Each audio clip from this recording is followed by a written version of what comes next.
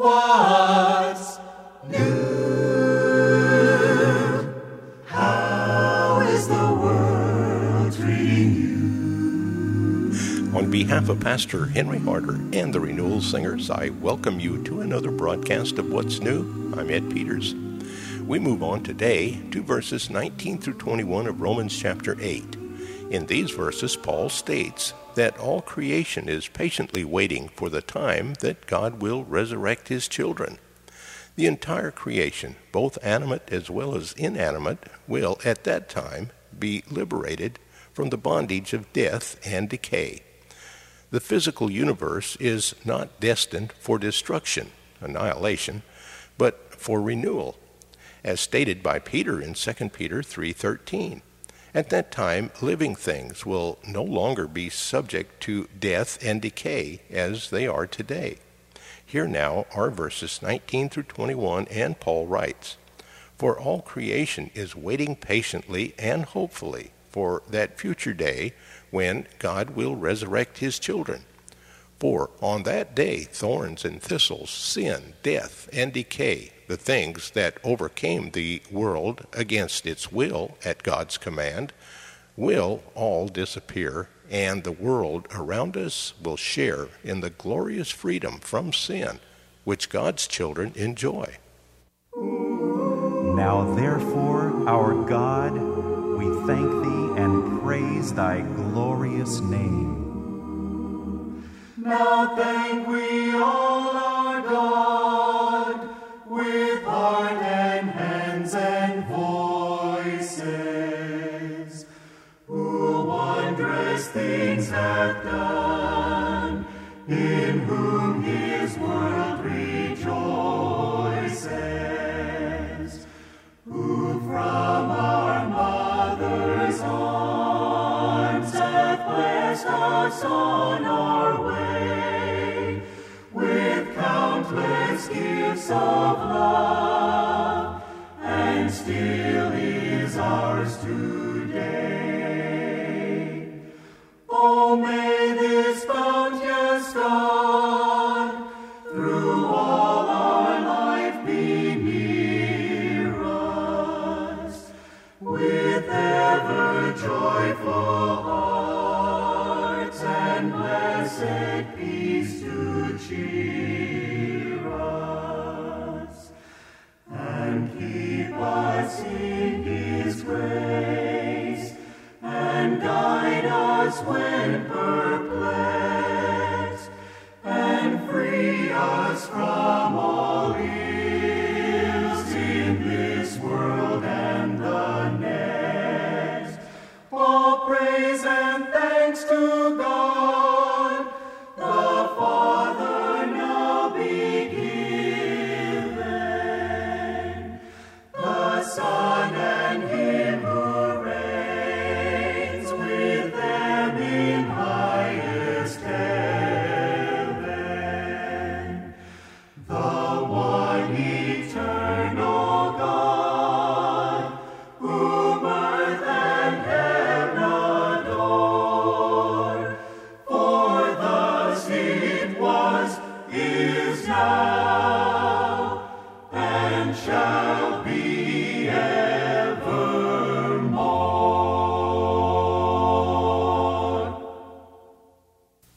The curse of sin came upon all mankind at the time of Adam's disobedience, but the physical world also came under the curse.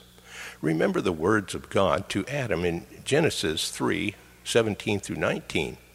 "And to Adam God said, Because you listened to your wife and ate the fruit when I told you not to, I have placed a curse upon the soil. All your life you will struggle to extract a living from it. It will grow thorns and thistles for you, and you shall eat its grasses. All your life you will sweat to master it until your dying day. Then you will return to the ground from which you came, for you were made from the ground, and to the ground you will return." So God has placed a curse on all creation. Not only does man have a dying body, but there is death and decay throughout all of nature as well. Now, here with our study for today is Pastor Henry Harder. When sin entered our world, it brought suffering with it.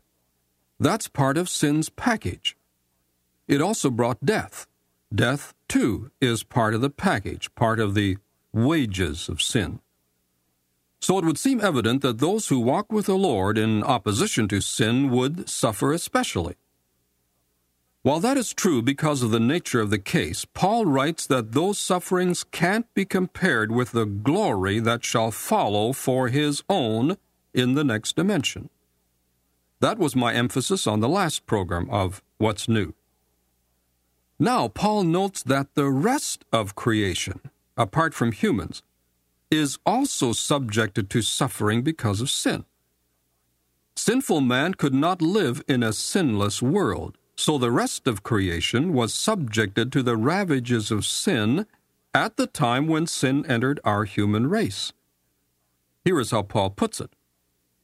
The creation waits in eager expectation for the sons of God to be revealed. For the creation was subjected to frustration not by its own choice, but by the will of the one who subjected it in hope that the creation itself will be liberated from its bondage to decay and brought into the glorious freedom of the children of God. The creation Paul refers to here must include the plants, the animals, the animate and inanimate things. Suffering has been imposed upon that creation too, as a result of man's sin. The idea of a cosmic fall is inherent in the fall account of Genesis 3. There God said to Adam after he disobeyed God, "Cursed is the ground because of you." The ground had been programmed by God to yield to man. Its purpose was to serve man. It was to be used by man for his benefit, and it was not to resist. That was creation's purpose. But when man sinned, God ordered creation to resist so that man would have to toil and labor. God said to Adam, "Through painful toil you will eat of it. It will produce thorns and thistles. By the sweat of your brow you will eat your food."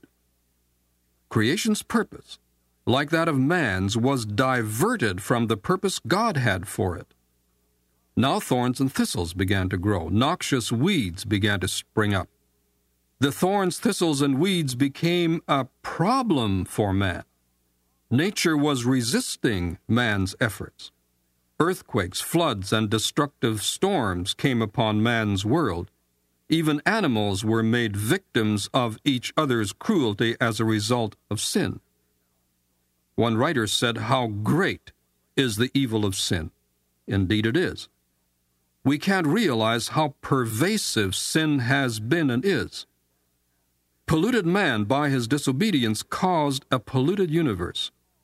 That's the way it is. But that's not the way it will remain.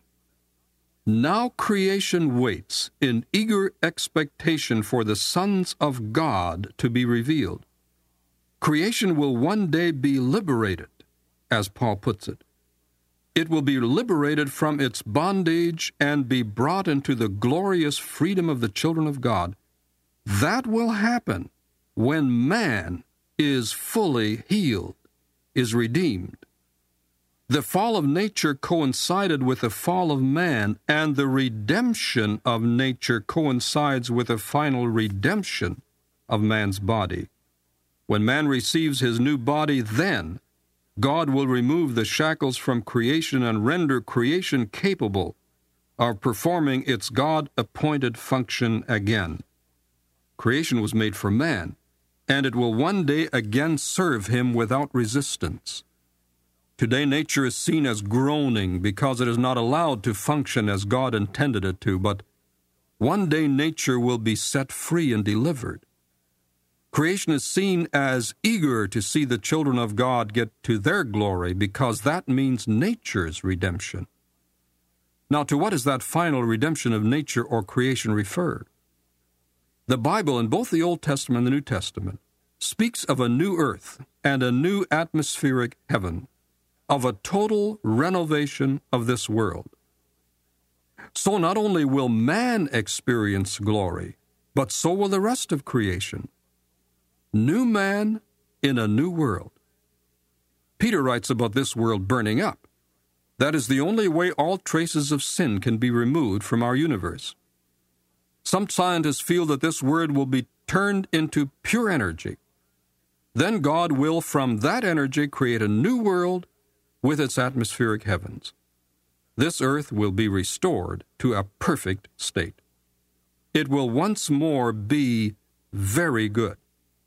It will once more be perfectly adapted to man's use, and it will be eager to serve him without resistance. The idea of a cosmic renewal pervades much of the Bible. I believe we have not given enough attention to the doctrine of a new earth for a new man. Creation had to fall because man fell, but creation has to be renewed because man's body will be renewed or glorified. Man's body links him with the material, and the redemption of that body means the redemption of the material world. God has been in the business of saving the world since its fall. Finally, that will be completed. Both man and the material world will be what God wants it to be, and will function to His glory. As I lift my voice to you, there are other voices too. Your creation sings so many different things, and my quiet melody joins the crashing of the sea, and the hills in harmony join in the praise. Even the mountains praise you, the rocks and the hills cry out. Even when men cannot understand, the earth lifts its voices to shout. Even the mountains praise you, and I must be part of the song. So come, let us bring every praise to the King, proclaiming that Jesus is Lord.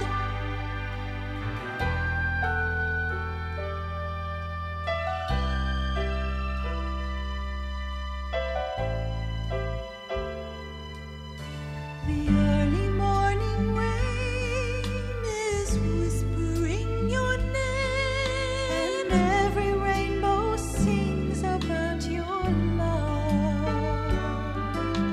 The gentle evening breeze making its music in the trees, lifting joyous melodies to you above. And as the earth spins on, more and more singers join in the song, and each day love you closer than before, till every knee shall bow and every voice sing out that Jesus Christ is Lord forevermore. Even the mountains praise you, the rocks and the hills cry out. Even when men cannot understand, the earth lifts its voices to shout. Even the mountains praise you, and I must be part of the song. So come, let us bring every praise to the King, proclaiming that Jesus is